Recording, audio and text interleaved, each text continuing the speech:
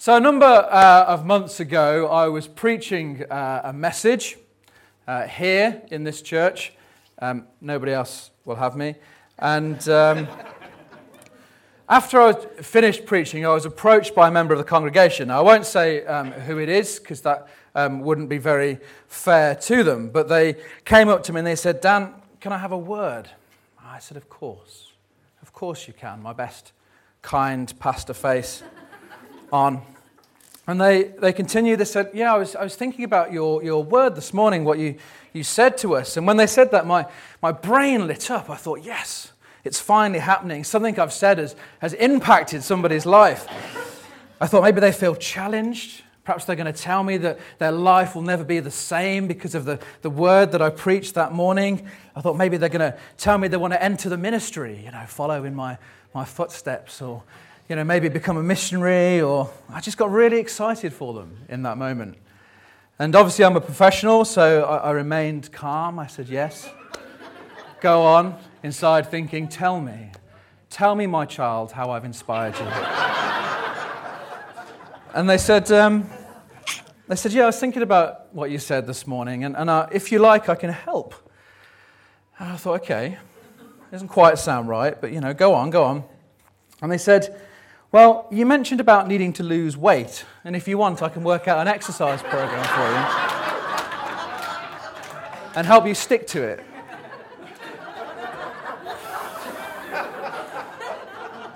And I thought, yeah, fair enough. What's happened there is I've inspired you to change me, not the other way around. It turns out I'd made a passing comment to my weight in the sermon, as I often do. And they were true to their word, and they were very, very good. They helped me for a good while. They worked out a routine, and they text me every day to make sure I was doing my exercises. And it was really, really kind of them, and I'm very grateful to them. The trouble is, when it comes to physical exercise, I just don't stick with it long enough for it to make any difference. But today, in the passage that we're going to be looking at, we're going to be doing a different kind of workout. Not a physical one, but a spiritual one. So, let's dive in.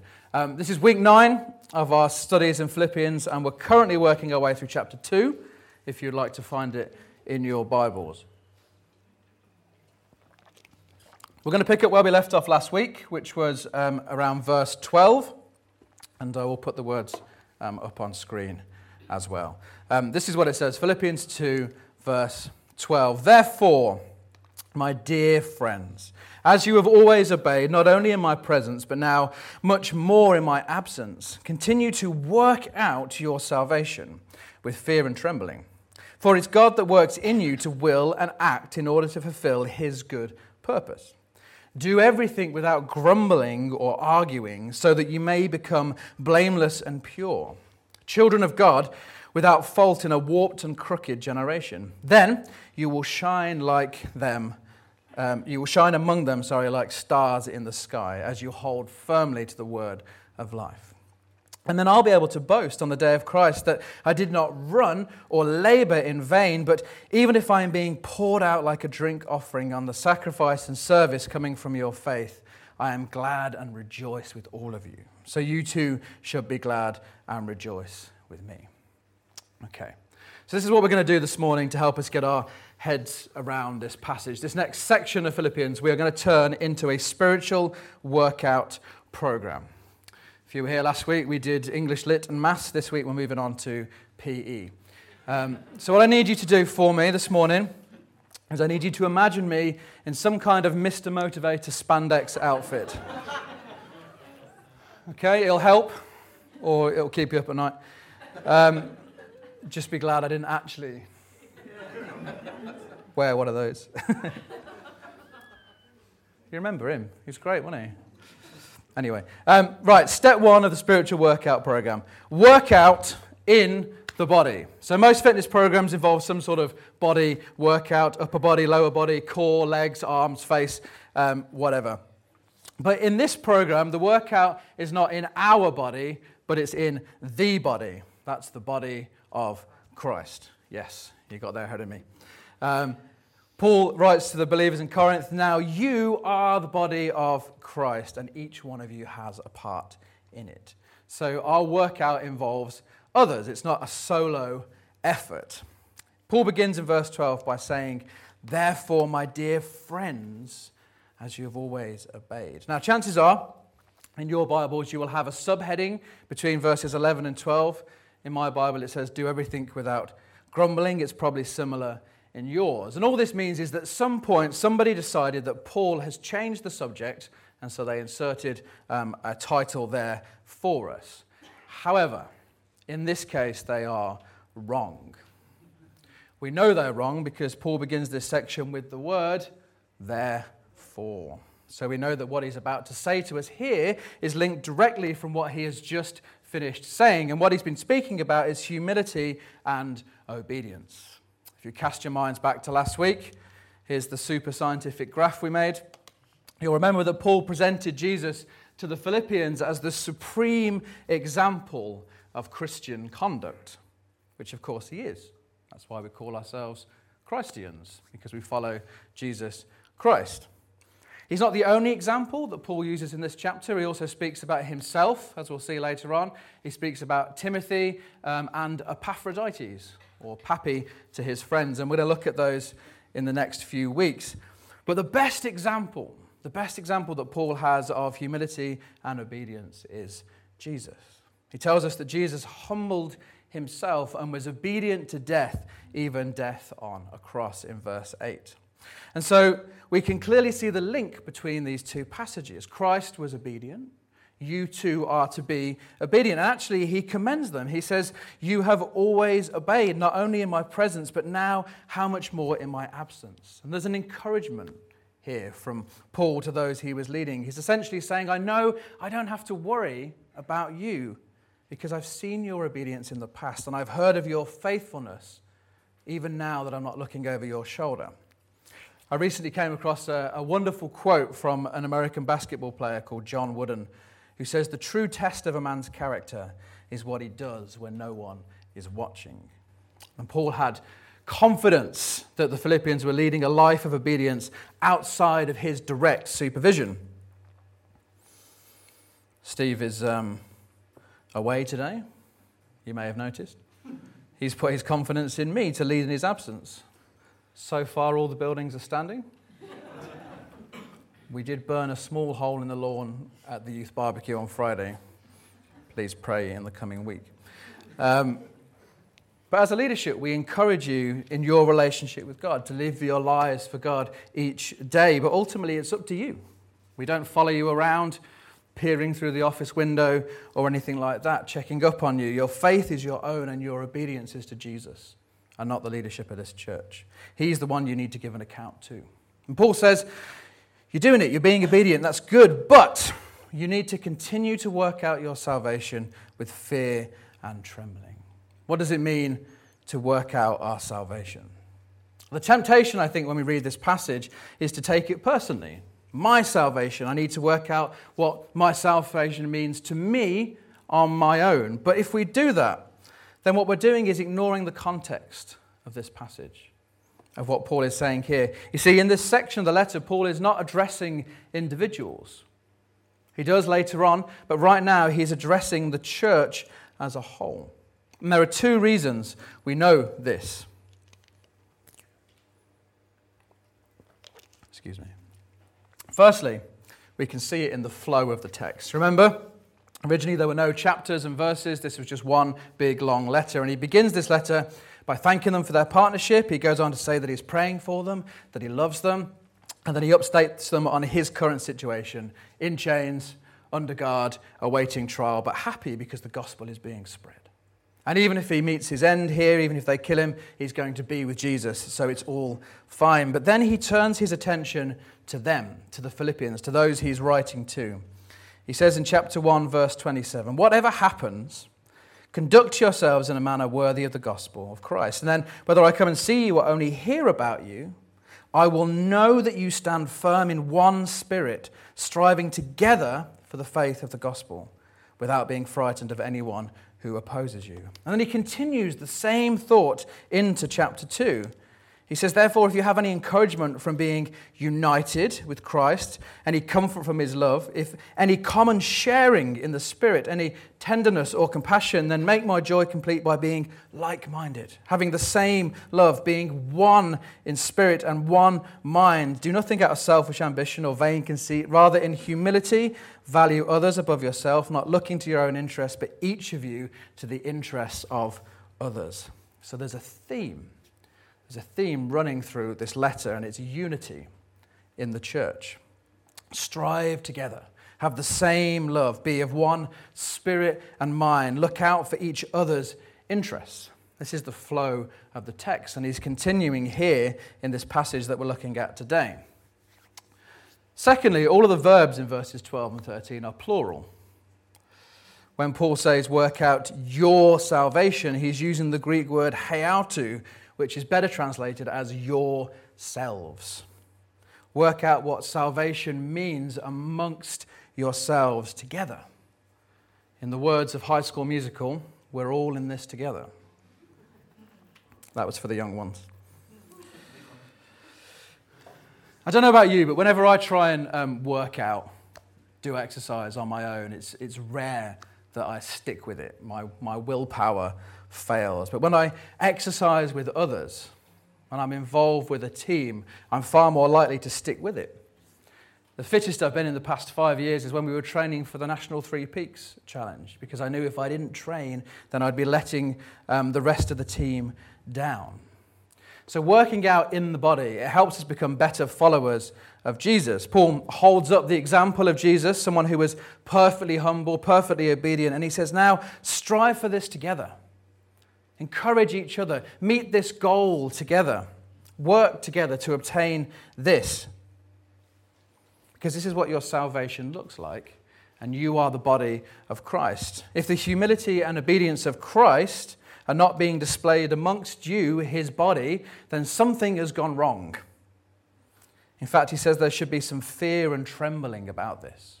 We have a responsibility for each other that we need to take seriously. In his letter to the Colossians, Paul puts it this way, and I'm going to read it to you from the Message paraphrase. He says, chosen by God for this new life of love, dress in the wardrobe God has picked out for you. Compassion, kindness, humility, quiet strength, discipline. Be even-tempered and content with second place, quick to forgive an offense. Forgive as quickly and completely as the Master forgave you. And regardless of what else you put on, wear love. It's your basic all-purpose garment. Never be without it. Let the peace of Christ keep you in tune with each other, in step with each other. None of this going off and doing your own thing. And cultivate kindness.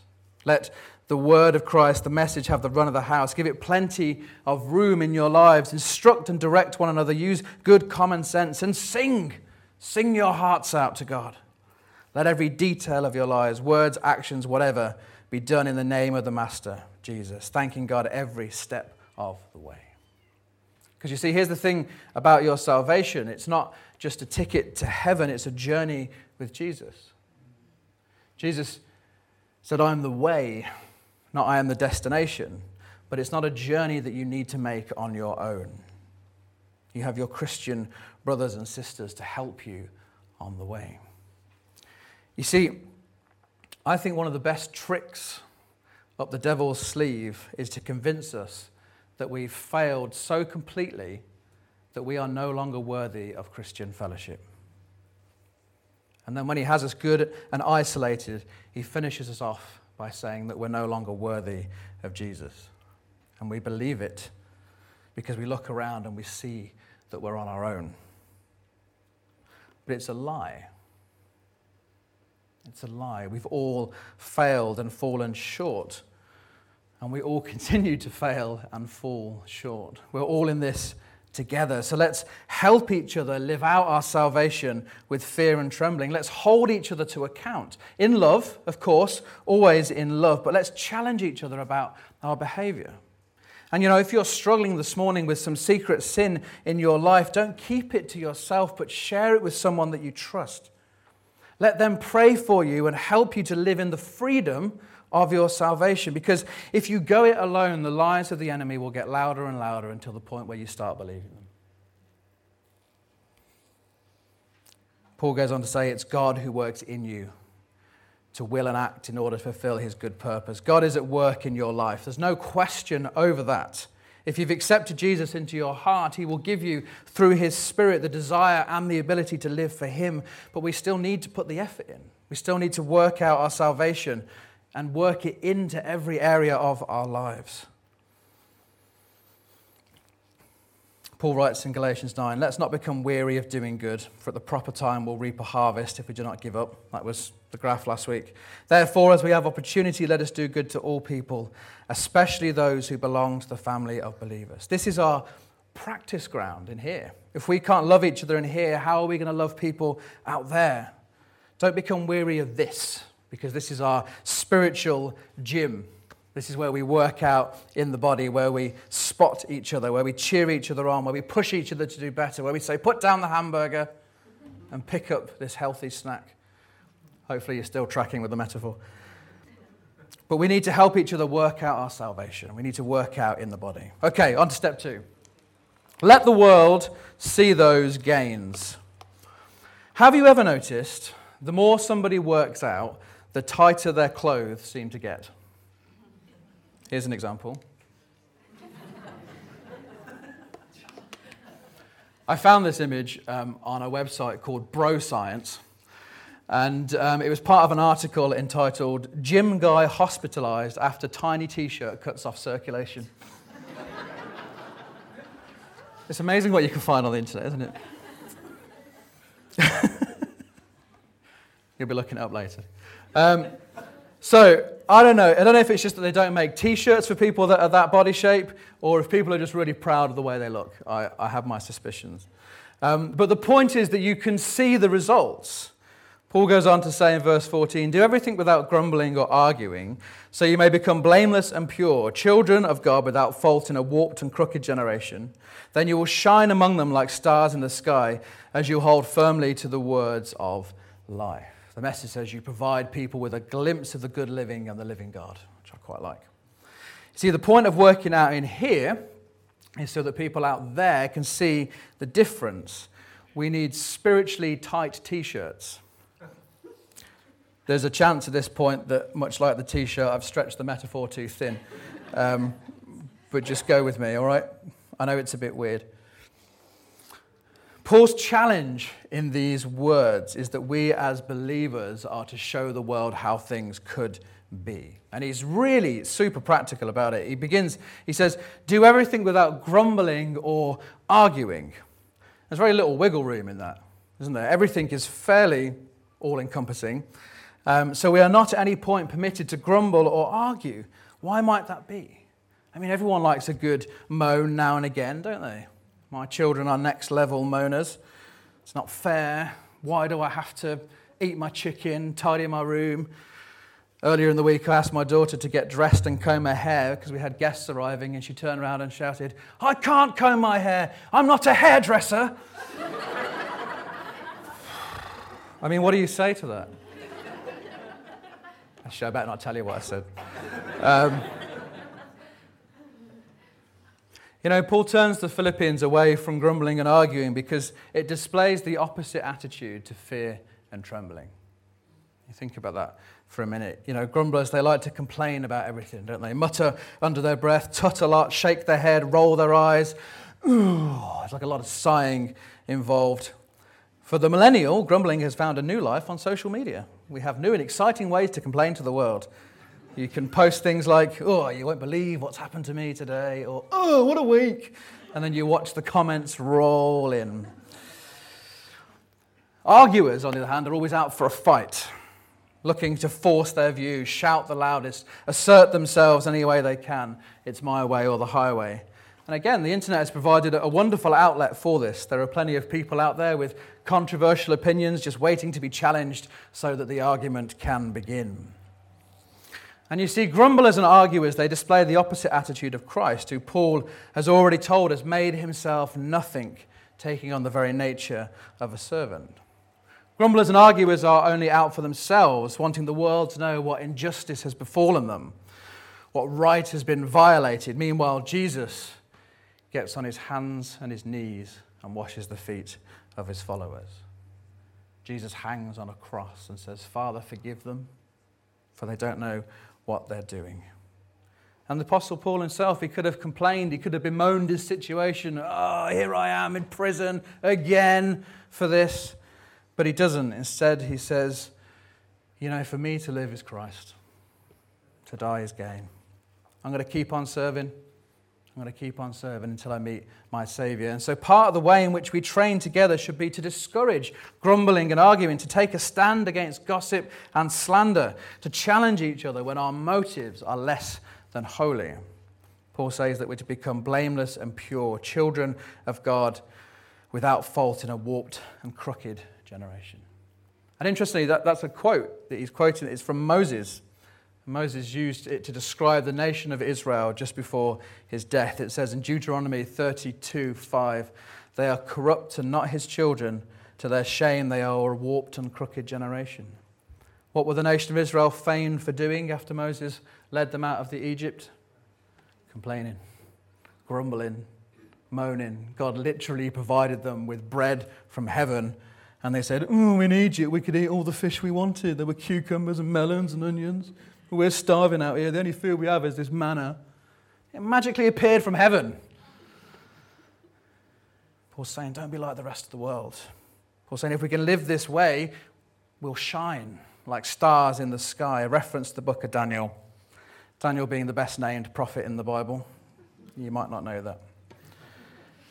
Daniel 12:3 says that those who are wise will shine like the brightness of the heavens, and those who lead many to righteousness like stars forever and ever. Let's be honest, the point of the t-shirts is to stand out, right? In the same way, Paul wants us to see that the way we lead people to faith is by showing the world that we're different. We don't assert our authority by arguing or stamping our feet, but we serve a world in need with the love of Jesus. So, we work out in the body, we show the world our gains, and finally, and perhaps most importantly, we keep our eyes on the prize. Everyone has a goal when they work out. It might be to lose weight. If you join Slimming World, you have to set a target weight. I found out they prefer it to be less than your starting weight.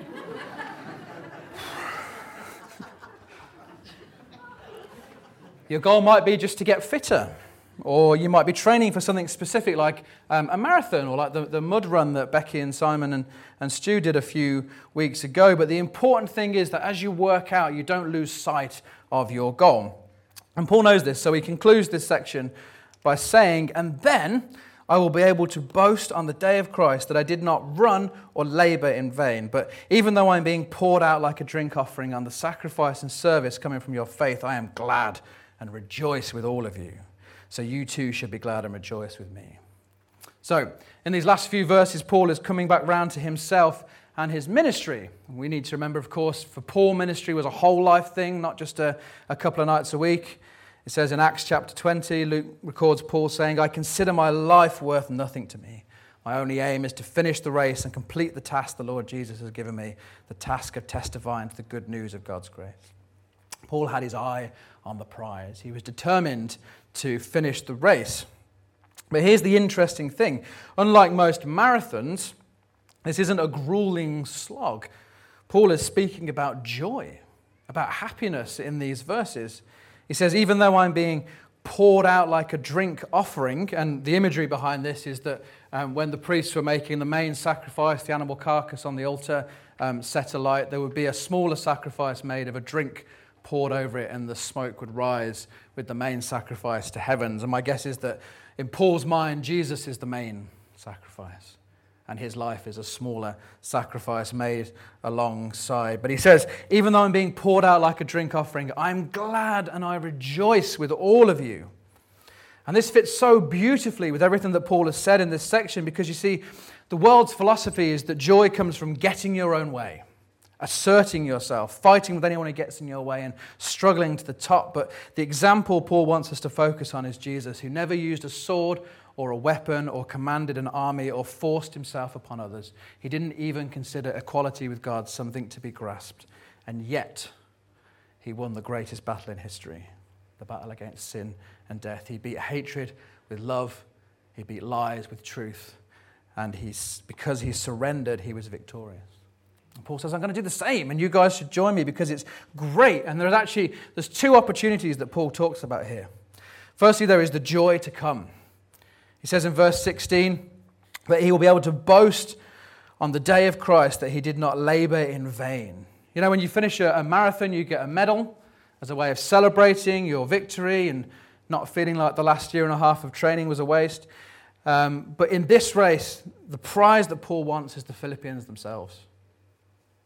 He wants to see them again in glory. He knows he may not have the chance here on earth, and so he says, hold firmly, stick with it. So when the day comes, he can say, guys, you made it. You're here. He can turn to Jesus and he can say, look, I told these people about what you did for them. I showed them you, Lord, and now they're here with us in glory. How amazing is this? You know, I've got a growing suspicion that when we get to heaven, we might look back at our earthly existence and think, why did I spend all of my time doing that? I think there's a lot of stuff we could spend our life doing that just isn't going to matter when we get to heaven. But there is something we can be doing that does matter, which is sharing the love of Jesus. Can you imagine the joy that you will experience when you get to eternity and someone taps you on the shoulder and says, thanks. Thank you. I'm here because of you, because of what you told me all those years ago, because you were kind to me when no one else was, when you showed me what the love of Jesus looks like in person, when you went out of your way to serve me and then told me about the Savior. I'll tell you what, that's a prize worth pursuing. Jesus said it, it's recorded in Matthew. He said, do not store up for yourselves treasure on earth where moths and vermin destroy and where thieves break in and steal, but store up for yourself treasures in heaven where moths and vermin do not destroy, where thieves do not break in and steal, for where your treasure is, there your heart will be also. The second opportunity for joy in these verses comes in verse 17. It says, he's glad and rejoices with all of you, and you should be glad and rejoice also here and now, in this moment. There's a point when you begin exercising where you start to notice little changes in yourself. You find you have more energy, you become more alert. You might even find that you begin to enjoy the exercise itself. It's weird, I know, but it happens. And Paul's point is that although this sacrificial way of living seems counterintuitive, it truly is the way to happiness. Jesus' way is the best way. Who'd have thought it? Many of the greatest minds in history have attested to the same. St. Francis of Assisi said, for it's in giving that we receive. Gandhi said, the best way to find yourself is to lose yourself in the service of others. Einstein said, only a life lived for others is a life worthwhile. And Churchill said, we make a living by what we get, but we make a life by what we give. And Paul is recorded in Acts as saying, in everything I did, I showed you that by this kind of hard work, we must help the weak, remembering the words of the Lord Jesus himself. It's more blessed to give than receive. Christian life isn't the easiest one, but it is the road to happiness. The more you live your life in the service of others, the happier you will be, the more joy you will have until the day that your joy is made complete in heaven. So there you have it.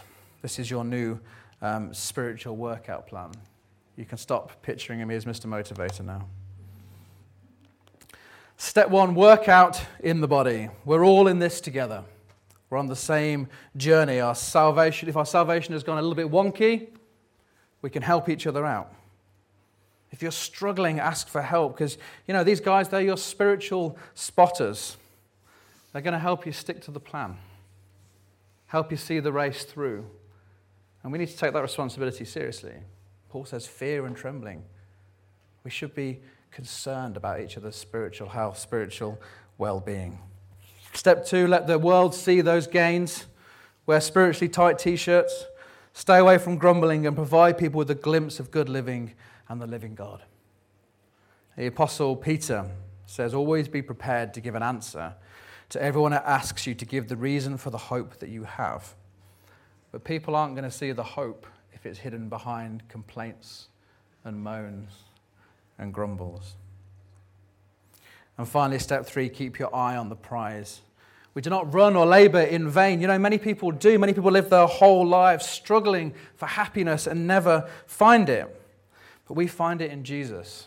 And we find it in serving others, in the hope that when we reach eternity, there will be people there because we have had the boldness to tell them about him, about his love for them. I wonder if the band would come and join me back on the stage. I want to pray for you guys as we close this morning, and we're going to sing a song as well before we go. I've been a bit resistant to sort of giving you actions and things to go away and do yourself, because, you know, it's good for you just to pray through this scripture and maybe just ask those sorts of questions of, am I spiritually healthy? Am I living my Christian life with others? Am I encouraging those that are around me in the right way? Do I need encouragement myself? Do I need prayer myself? Am I living in such a way that when people on the outside world see me, they recognize that there is something different about me? Or do I just blend in with the rest of the world? Have I got my eyes on the prize? Or am I fixed on the here and now? Let's just pray.